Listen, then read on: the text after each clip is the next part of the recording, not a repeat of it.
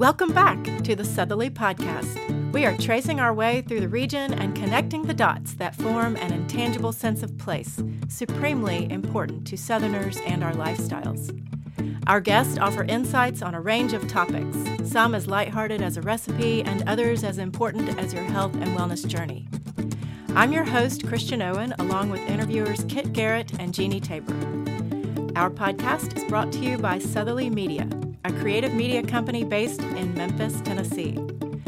Southerly also publishes River City Lifestyle, a community-focused magazine about Memphis and the Midsouth. Thank you to the talented members of the Young Avenue Sound Studio for your recording and musical expertise.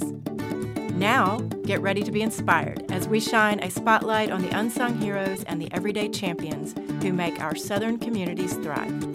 Let's celebrate good people doing great things in the South, one story at a time.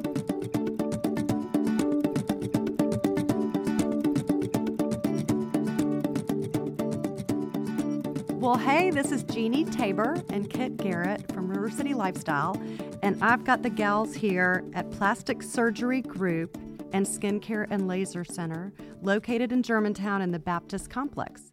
I'm going to get these gals to introduce themselves to us to get started and tell us a little bit about what they do. Do you want to get started first? Okay. My name is Allyn Farmer, and I'm a physician assistant, and I've been at PSG for about 10 years. My name's Heather Draper, and I'm also a physician assistant, and I have been at PSG for 2 years. My name is Lo Nelson, and I am the marketing specialist at the Plastic Surgery Group of Memphis. And I've been with the Plastic Surgery Group for about 6 months, but I've been in the industry for about 2 years. Amazing, amazing. So before we get into more of what y'all do at the Plastic Surgery Group, I would love to hear more of an overview. If we could just take a step back and have a description of what y'all do and what makes you guys a little bit different. Yeah, so what makes the Plastic Surgery Group of Memphis really unique is not only do we have 5 board-certified plastic surgeons under one roof who specialize in their own surgery techniques but can come together collaboratively as a group of surgeons, but they also oversee the new PSG Skincare and Laser Center, which is incredibly unique in Memphis because it's the only Memphis aesthetic practice that's overseen by 5 board-certified plastic surgeons. So when you go there, you know you're not only getting the expertise of your providers, you're also getting it from the 5 board-certified plastic surgeons that they work with. Yeah, that's amazing. Why don't we jump right into some of the services you provide, and then we can talk a little bit at the end about the exciting new skincare membership that I've been reading about that I want to know more about. But starting off with Botox, not everyone who's listening maybe has done Botox, although I would guess at this point so many people have or know what it is. Could you give us just a little bit of information about how you provide the service and what, if anything, is unique about the way you do that? We'll just start from there. I would say the first thing to differentiate is people who aren't familiar with aesthetics. They come in and they assume filler and Botox are interchangeable. And so I just wanted to clarify, Botox is a toxin and is not a filler. Filler is used to add volume to the face, and we can talk about that more later. Going back to Botox, Botox is a toxin that helps immobilize some of the muscles as we do facial expressions that help minimize the fine line and wrinkles. It's usually a good starting point for people who want to kind of dip their toes in because you can always start slow and do a smaller dosage and then kind of get a feel for what the patient wants and the look that they're wanting to achieve and then kind of go from there. I would agree with that. And do people typically come in with like reference photos to have an idea of what a look that they are going for, or do you recommend that? I think both of us try and just sit down and see what the patient has in mind for their own face because it is a neurotoxin that freezes the muscle, and some people get nervous about that and still want some movement, and so that's very possible. And then some people want to be completely frozen with no movement, and that's achievable as well. So the biggest thing is getting on the same page with the patient to see which look they're kind of going for and also which areas of their face that bother them the most that kind of make them feel insecure and how we can make that look better to them. And the one thing I've seen is that the providers really truly do use the patient's facial anatomy before being in this industry, I didn't realize how different each of our faces operate, how different muscles move. And so when you come into PSG, your provider, they don't give you just a straight, this is the dose we give everyone who wants X look. They really work with you on seeing how your muscles move, what doesn't move, what should be moving, what shouldn't be moving to get that look you want. And I think that's really unique, is because a lot of places, they don't really sit down and understand the face the way that our providers do. And I think having physician assistants as well as our registered nurses who inject daily, you get experts who know not only how the product works, but how it works within different facial groups and facial muscles. I think that sounds so interesting. And I'm realizing maybe I should have started with the question, what is the first thing that we should think about doing if we're interested in wanting to change our looks, improve our looks? Do we have a consultation? How does that get going before we launch into whether it's Botox or filler or the different services? Correct. So we usually advise patients to come in and do a consult with one of the providers here. So we would, Heather, myself, or the nurse injectors, we would sit down and have a conversation on skin texture and skincare, as well as different services that we offer, including the neurotoxin and the filler, lasers, microneedling, different, even just routine facials. Yeah, that makes sense. And I imagine from how personalized you make it sound low, that also changes a ton depending on what age you are. So I think that's a big question too, of this question of starting and how do I start? Where do I start? So when do you really recommend starting Botox, staying in this lane first, or is that something that just totally depends on the person? I think it totally depends on the person. For speaking of myself, I'm pretty vain, so I wanted to be frozen from a very young age. So I started when I was 25, which is a bit young. I started about 30. Yeah. So I think it just depends on each person and what bothers them and what doesn't bother them. Because there are some people who have no interest in doing that until like later on. And that's perfectly fine, because you can start at any age. It's not too late, or there is a too early, but there's not a too late. That's really good to know. It is. And what's the too early that you mentioned? And also my follow-up question is, if you do start early, does it take more maintenance to keep you where you want to be? In other words, is it kind of like ramped up? Do you build up a resistance? Exactly. This is a tricky question, being too early. I would say, your collagen starts to decline, typically women about 28. So up until then, your collagen is, increasing. So your movement, your facial expressions, your skin is able to bounce back very easily. And then over time it loses that bounce back and the elasticity. And that's when you get those wrinkles and lines. And that's when it gets kind of set in. And that's different for everyone, depending on genetics and a lot of other lifestyle factors.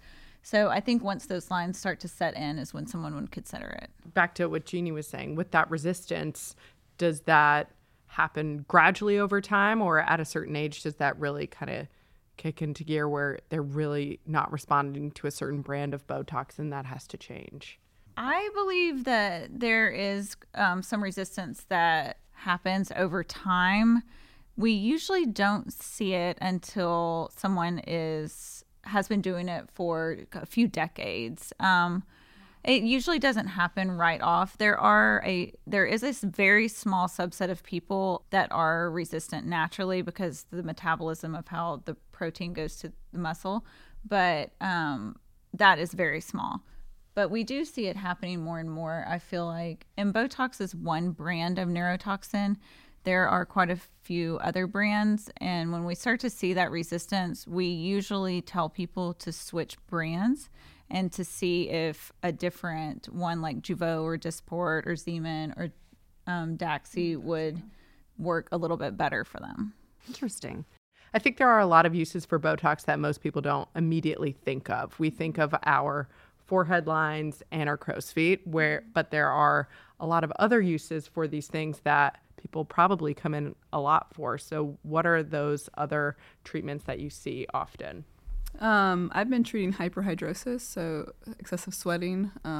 We can treat those, the axilla, the palms, and the soles of the feet. We've also been using Botox along the trapezius to help with those trigger points that people feel very tight on their shoulders. And it also has a neck slimming effect. We can do those platysmal bands when you kind of, how would you call clenching your teeth, and it brings out your neck muscles. Those bands we can soften those with Botox as well. It can also be injected into the face for rosacea with people with a lot of flushing that's resistant to medications. Right. We also do TMJ, so clenching the masseters. We can inject the masseters and the temporalis as well. That helps usually with the headaches associated with clenching and grinding of the teeth. Like, how does Botox impact those things? It's a neurotoxin, so it's softening the muscle activity, right? So Okay. with the clenching of the jaw, when you're grinding your teeth, you're clenching your muscles, and so that's basically softening the activity of that muscle. We can also inject it right over the upper lip, and it's called like the lip flip, if you will, where you don't tuck your upper lip as much when you smile, or people who smile excessively and have a lot of gums showing when they smile. They call it gummy smile. We can also help soften that as well. So anything that the muscle is actively working in, the neurotoxin can soften that activity. Gosh, I had no idea there were all those uses for Botox. That's interesting. I guess we'll move now to filler. And I think it would be nice to just have kind of an overall sense for when people are using that and what is the variety of fillers available, kind of just a more general introduction to it. So filler is used to create volume in an area that's deficient, and that can be the lips, the cheeks, the tear troughs, even as odd as the earlobes. I've seen that recently. Mm-hmm. The hands, the chin, jawline. Mm-hmm. I would say probably the main areas that we inject are the lips and the cheeks. Like, you both have a very natural looking approach to it. Like, you use filler as a solution to a problem, whereas, you know, there's a big myth and a big misunderstanding that filler makes you look overdone. So maybe touch about like how you use it for a natural looking elevation versus the myth that people see. With filler, I think the very common concern that patients come to me with is, I don't want to look overdone. I don't want to look like I have filler, and that's a very natural and normal concern. However, that is a look that some patients want and desire. So you have to talk to the patient and see what their goal and their outcome is. But yes, with regards to filler, I think personally, as well as Heather, we will touch on the laser and the microneedling, but I usually try to use as much of the laser and resurfacing and skin tightening, allowing the body to stimulate as much collagen that it will do before I progress to filler. That usually leaves a more natural resulting appearance if we can tighten as much skin as we can before we have to use filler. That way we cut down the amount of filler that we use, as well as giving them the natural appearance that they're wanting. And there's a bunch of different types of filler, mm-hmm. and they go in different areas of the face. And so for the cheeks, you would want a filler that's more firm in the consistency, and that's not what people want in the lips. So for the lips, we would use something that's much softer, mm-hmm. and give that more natural look. And so the biggest thing is just getting on the same page with the patient and kind of seeing what look they're going for. Because not too long ago, I had a patient come to me and she said, I want a very subtle fullness in my lips. And I said, oh, do you have a picture or something where I can see? And she showed me a picture of the largest lips I've ever seen on anybody. And so it's always good to have pictures and to have an idea of what the patient is wanting, so you don't miss that and you don't give them a look that they would be unsatisfied with. And what I love about working there is that we're always around. We're around, then the nurse injectors are around. So we have Sandy, we have Abby around. And so it's always nice to be able to bring one of them in, or one of y'all in, one of Heather in to a room and be like, hey, what do you think about this? What do you think about this? And yeah, it goes back to that collaboration you were talking about. It seems like that's very much the vibe and culture at Plastic Surgery Group, which is awesome. And any provider, like, they'll honestly tell you it's time for either laser resurfacing treatment, eyelid or brow surgery, or a facelift, rather than just letting you pour money into Botox and filler. So they're super upfront and very transparent with like what they truly believe will get you the results that you want. So it's an investment. Botox and filler are an investment, and so is a facelift and all of those things. So they want you to be putting your investment where you're going to get the results that you want. Going back to that, we see a lot of patients that sometimes may require filler dissolving, just because wherever filler has been injected previously, it does migrate with muscle movement, and so you end up with filler that is too high up above the lip line. When the filler migrates, you can get that look that looks like a duck look, what people have said before. So when that's the case, we do recommend dissolving the filler and then letting that sit for a few weeks and then going back and re-injecting filler in the area that they're desiring. So. And just because someone needs it to be dissolved doesn't necessarily mean that it was placed poorly. But and that's something that I don't think is talked about enough, is it's just kind of a natural part of the filler process. Is it does move a little bit and it can migrate into any muscle nearby. And when that happens, it doesn't dissolve like it would in the other tissue. And so a lot of people can get filler and it lasts for 12, 15, 18 months. And then they come in for another syringe. But at that moment is when you kind of need to have that conversation of, is there any filler that you got put in last year that maybe migrated to another area? Let's dissolve that first before we put in another syringe of filler. Because over time, it just kind of builds up. And then you kind of have it's a very irregular look around the mouth. Or sometimes if you have cheek filler, it can migrate up near your eye. Or if you have tear trough filler, it can migrate kind of down towards your cheeks. And so that's something just to be aware of that happens. And it can be fixed. It's just something to be aware of. That's so interesting. I'd never heard of that before. What is the process to dissolve it? And then do you have to wait for that process to kind of clear out before you then can do the filler? It's pretty immediate, dissolving the filler. The filler that we use, the hyaluronic acid filler, And there is a chemical to dissolve it. It's made just for that. And like Allyn said, it does happen pretty much instantaneously. It will diffuse out into the tissues a little bit over a couple of days. So we usually tell our patients to wait a week or two and then come back and then we'll reassess. Right, because they'll have normal swelling from just injecting. That's something for the patient to be aware of. But yes, it's a needle. It does hurt as much as filler is uncomfortable. And you could have potential bruising with, when we dissolve. So all those things are talked about in the consult. There is a new product that is an injectable hyaluronic acid. It is thinner than a filler. It is not meant to add volume. It's meant to add hydration. And so we're just now getting that in and starting to inject that. Skin Vive, it's by Juvederm, and that's something to be on the lookout for. And you mentioned earlier that before you try the fillers route, you'll try a lot of laser and skin tightening. And so kind of moving into the laser discussion, because I feel like that kind of has a lot of different pieces to it. What are those first laser treatments you go to prior to recommending a filler?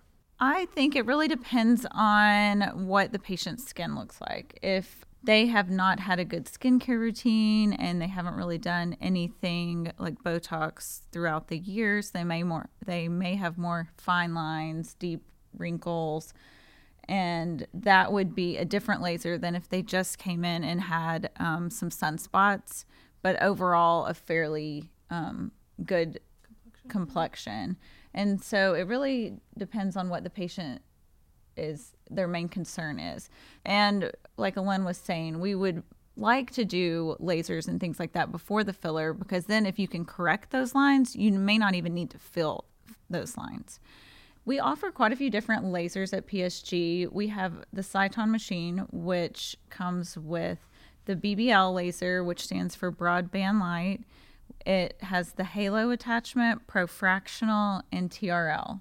Mm-hmm. And we also offer Morpheus, which is the radio frequency microneedling. They all kind of do something different. It's really not a one-stop shop with any of them. Mm-hmm. But you can also kind of mix and match what you do. We can do more than one of those at one time. We could start slow and then build, because some people are kind of nervous about doing lasers for the first time.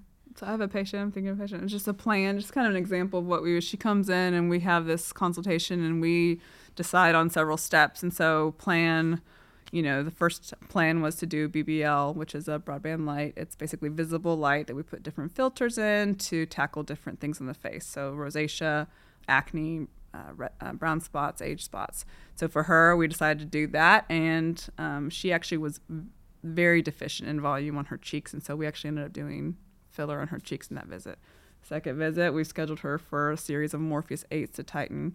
And then we're going to finish up with a complete resurfacing of all her wrinkles. So it's kind of a stage-by-stage process, and we've kind of mapped it out for the patient this month, on what her finances will allow at what point in time, but then also how recovery and how that kind of complements with the summer and her time off. And so the Morpheus 8 sounds like something you could land on the moon. I love that. I know. Morpheus. What does happen with that's different from the first laser you mentioned in that patient's example?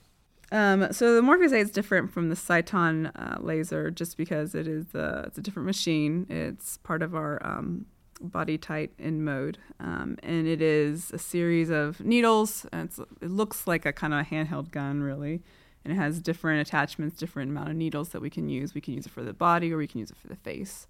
And the microneedling, as you've heard of probably skin pen, it's very common microneedling, but this one is different in that it fires radio frequency, which is heat, which then stimulates the collagen and retraction of the skin. And it does a good job of tightening. A lot of people do that for their neck, to kind of try and hold off that neck lift or facelift. Or the crepey skin that ladies get on the neck. It does an excellent job at tightening. It does. It has very little downtime too, because some of our lasers have a significant downtime. The TRL laser, it's a commitment. It's our most aggressive laser that we have, and you're really down for probably 7 to 10 days, but the recovery process is a couple of months. And so with the Morpheus, you're back to normal pretty much the next day. And so that is a really good option for people who have jobs that don't allow them to have the kind of downtime with the other lasers. Yeah. And with, say, you were treating someone's neck with a Morpheus 8 treatment, how long does a treatment take? We have them come in an hour early and sit with topical anesthetic for about an hour. And then the procedure itself depends on if we're doing the face and the neck, just the neck, 45 minutes to an hour. 30 to 45 minutes. We also offer Pronox, which is the laughing gas, if a patient needs it, because it isn't the most pain-free procedure we have. That's a spicy one. Is it? It's spicy. Okay. Yes, That's how I would describe it. We do offer that for all of our procedures, but I would say the Morpheus is what people need it for the most. Really? Yeah, just because the heat, the needling, and then the heat from the radio frequency. So in conversation with the patient during their consult, if they know themselves well enough and they know that they're prone to high anxiety or pain tolerance, then we can usually give them prescription for an anti-anxiety or a pain pill that they can take, and then if they have to have a driver to go home, but that's an option for them as well. And I love the results you both get on Morpheus 8 body. Like because it works different than it does on the face, just because, your face has limited amount of fat and it does a different type of thing. But the results that you both see on the Morpheus 8 body have just been incredible. Yeah, we do head to toe. So we do a lot of arms, a lot of knees lately, as elbows, and a lot of abdomens. A lot of women who are too small or too skinny for a tummy tuck but have a little bit of loose skin after babies. It's a perfect option for them. It's also a good add-on to a surgery, and that's one of the good things about that machine is it's very lightweight. And so if someone is going under anesthesia for a procedure, they can ask Allyn or I to come into the OR, and we'll do Morpheus to them while they're asleep, which is very nice. And then they don't have to even know that they're in pain. Oh my gosh, 2 birds, 1 stone. That's we amazing. also offer that with the laser as well to the face. It's a really good add-on for like after a facelift to kind of polish it up so that your texture matches your new look. And so that is another option that we offer that patients really love. I'm sure. With the body versus the face with Morpheus 8, again, like that laser, is it much bigger? Or is it the same one that you use on the face you also use on the body? It is a little bit larger head that we put onto the machine. It is 40 needles that go in at one time, and the face is 24. So it does have a little bit different settings as well, but it is a much larger head. We can stack the heat and kind of the needles go deeper with the body. Yes, on the body they do go up to 7 millimeters deep. On the face you can only go to 4. So to date, we've really just been talking about the aesthetics, Mm-hmm. but you mentioned surgery and, the things that you could add on in surgery. So at what point, this may be a difficult question to answer, but at what point do you begin to steer a patient toward a surgical option versus an aesthetic option? I think it just depends on what the patient comes to us for, but our machines do have limitations, and sometimes they have a bigger problem than we can fix. And so... And expectations. Yes. And there are a lot of times when somebody this is just an example, may come for a Morpheus consult because they have a sagging neck and very crepey jowling area around the mouth.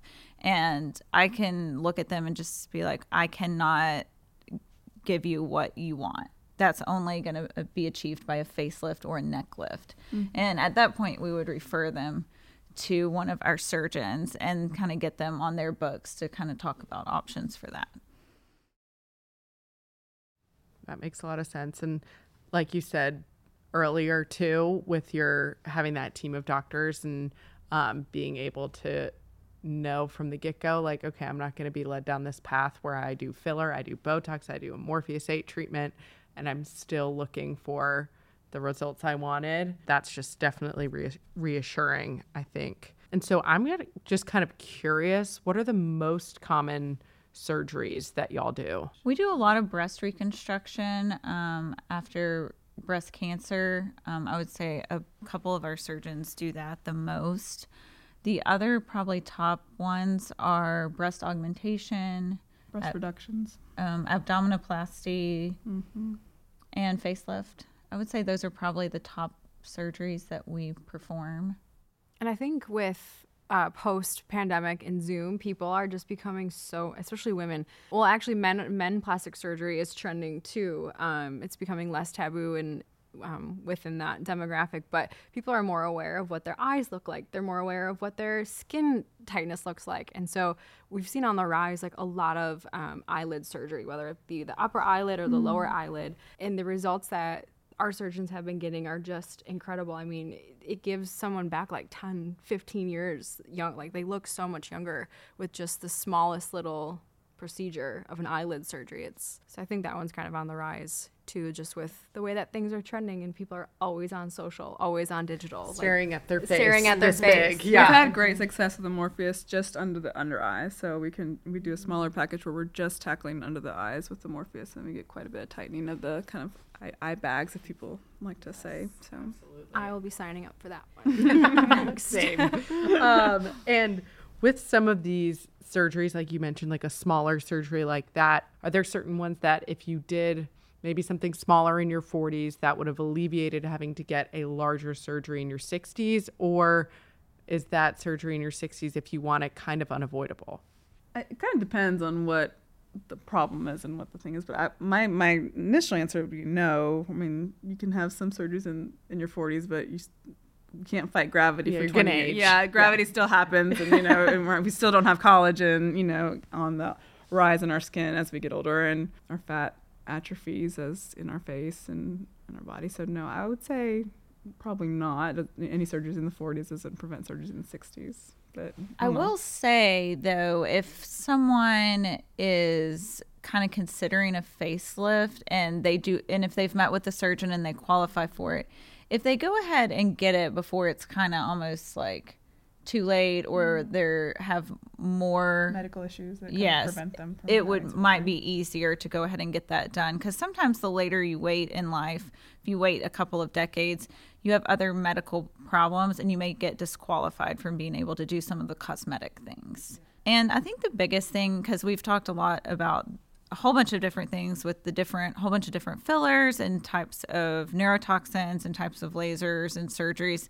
It's why it's so important just to schedule a consult and kind of chat about it, because we can come up with a game plan for all of this, and we can cross off things that you maybe thought you needed but you don't, or we can add in solutions that may solve some things for you and get in on some good skincare. We have quite a few skin lines that we carry.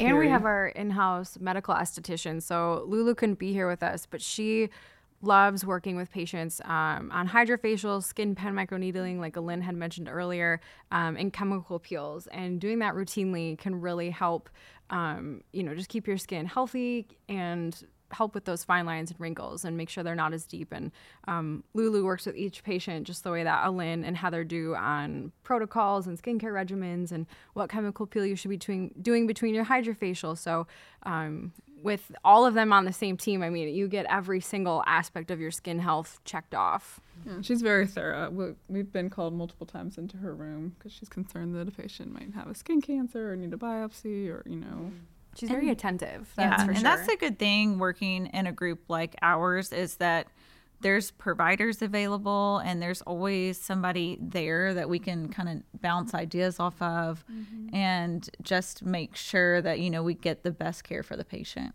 And we're up front, and I have to say, if I find a limitation, I'm very upfront with the patient, being like, I'm going to go get the surgeon, and I'll talk to him or her about it. And usually patients are very appreciative, of that. Yeah, I had a patient I did laser on the other day, and she really wanted the spider veins gone out of her legs. And I said, look, I'm not the best one. Allyn is. Got to sign up for her. There you go. I love that. And speaking of the skincare, and that's kind of your first layer of defense probably is what you're doing every single day. And y'all have a lot by way of skincare and your new skincare membership. And we would love to hear more about what that looks like. Yeah, so this truly is a labor of love from the entire team. So the Skincare and Laser Center is really new at PSG. I think it was formed back in 2020. Allyn, I believe you were on it. Heather, you've been part of the team, but it really hasn't taken off until 2023 when we decided to work together collaboratively as a whole group. But we wanted to create some sort of program that's creates attainable skincare for every skin at every age, at every stage. I feel like, especially in social media now, skincare is kind of framed for young people. Like it's framed around, if you're in your 30s, you get this filler, you get this Botox, you do the skincare. Well, we really want to embrace and celebrate aging. It's such a truly beautiful process that we don't want to make anyone feel inferior that they have had the opportunity to age. So this VIP membership program has skincare for everyone at every age, and there's 2 tiers. There's the diamond tier, which is 20% off skincare, neuromodulators, dermofillers, PRP tear troughs, all the Cyton lasers the girls just talked about, Morpheus 8, hydrofacials, skin pen, chemical peels, and then all of our skincare products. And then the gold tier is 15% off of that as well. So it's year-round savings. We really want to make skincare an attainable process for people because it's really important. I mean, skin is the largest organ on your body, and so it's very important to take care of it. And sunscreen.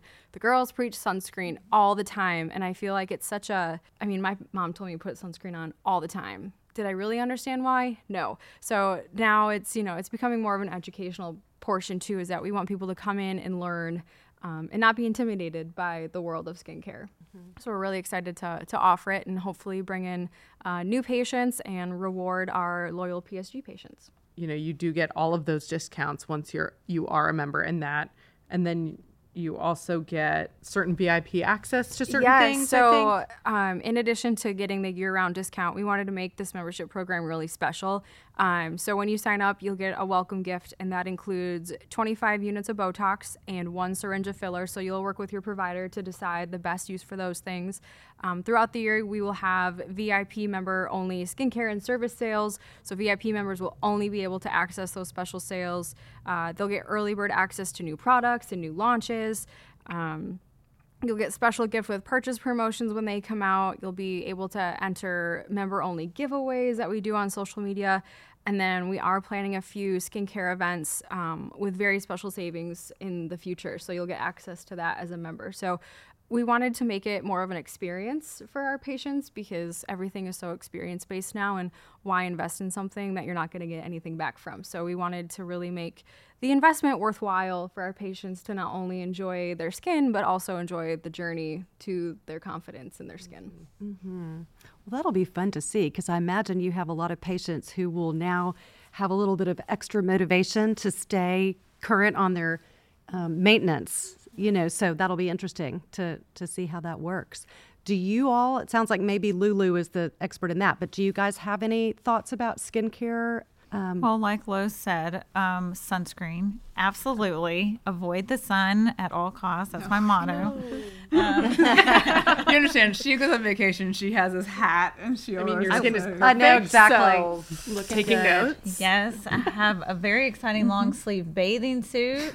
Big visor hat. I would say after sunscreen, the best thing you can do is some sort of retinol, like tretinoin, retinoid, something in that field. And wash your face at night. Yeah. Yeah, Oh gosh. don't Yeah. wash your Wash your face. face. Do you recommend washing your face in the morning too? There's been a lot of debate about that. I've seen that. Like, The what debate- is the up debate? with that? There's like a debate on, is it good to wash your face in the morning?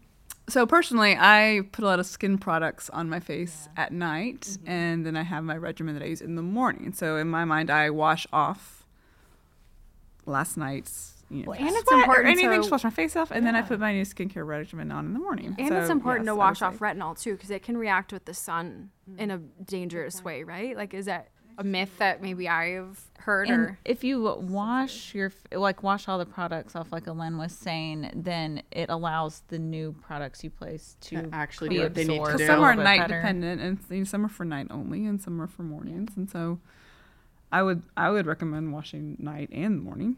Well, do you want to share with us your routine? I'm fascinated. Sure.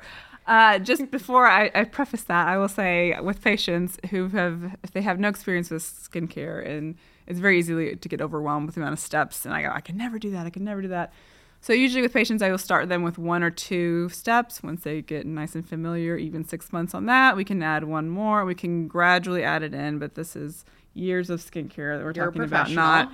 not like, I don't expect someone with zero, skincare to come in and start using 7 products at night, So, okay. So usually at night, I start with a wash. I wash my face. Fan of a retin-A or retinol, as Heather has said. Skin color defense system, either hydroquinone, which I'm not a big fan of, but there's several other options we offer with SkinCeuticals. And Elastin has some discoloration defense options, as well as Skin Better. Like Allyn said, if someone comes in who has no skincare routine, we'll start them out very simple. It's like a sunscreen in the morning, a retinol or something of that And nature glycolic acid at night. And then as they want to add, we have lots of options. We sell numerous brands at PSG, and we have a lot of different products for different skin concerns like discoloration, melasma, acne, fine Rosacea. lines, rosacea. And I don't think any one skincare line has all the products. I think Correct. all of us have I think we all mix and favorite match ones, right, brands. from different brands. I so. think in the mornings, I personally, after I wash my face, I use an antioxidant like a vitamin C. Mm-hmm. I also use something to fight discoloration because I tend to, Correct, like me that's the same personally, thing. I have pigment issues, and then a sunscreen. And then at night, I switch between like a glycolic acid or a retin-A product. And I think that's what we recommend to our patients the most is something along that line. And then a good moisturizer morning and night. I think that's kind of like the basics of a skincare routine. And we can customize that because some people have oily skin, some people have dry skin, some people have eczema, rosacea, a lot of different concerns. And so what works for like your best friend may not work for you. And so that's the importance of coming in for a consult and having us kind of take a look and kind of see what may help and benefit you the most. And like kind of going to what you were saying about people staring at their faces on social media and how skincare is such a trend right now for younger people that like what works for that influencer is not going to work for you. So having a resource, people who could actually look at you and tell you and work with you to come up with a skincare that really works, or, you know, if you do want to dive deeper into what y'all offer. I mean, we're realistic. If someone's using, CeraVe or Cetaphil, there's a good moisturizing brands. We'll work with you if you really use You don't that. have to spend like $500 on skincare. No, we're not going to expect that. of we you. can offer less expensive options. We can offer expensive options. We can meet you like where you are in that. Amazing. Are there any myths you want to bust? Like anything that you've been seeing on social or anything that you've just been like, I really want to just set the record straight on this myth or this? I don't know if I have a specific myth at the moment that I can think of, but overfilled faces with filler needs to be out for 2024. Yes, I agree. And forever. Yes. I mean, I go for a more natural approach, and that's how I inject as well. But I do think that social media has kind of skewed expectations and what normal is as well. And that's something that when some patients come in, it's kind of like, let's have a real talk moment here of like, maybe you need to back it up, because I think normalization has kind of become skewed because of social media. I would agree with that. And I think patients trust you and all the providers at PSG is because you won't overfill them just to sell the syringe. Like, you will be honest with them of, what you feel comfortable doing, what's their safety, and also, what's in their best interest, even if it's that difficult talk first. Yes, because I think, going back to safety, I think, it's imperative that your injector knows the facial anatomy, and, especially with filler when we're getting into... Because there can be major risk involved with that. Blindness, necrosis of the nose. If you get in filler with those major arteries of the face, you can have some very big complications. And so it's essential that you have someone who knows their anatomy and is very comfortable in the different planes on where to inject the filler. Amazing. Well, thank you guys so much for coming on. This was informative and helpful, and I feel like I need to really break down my skincare now. Book your consultation. Yeah. Thanks for having us. Yeah, of course.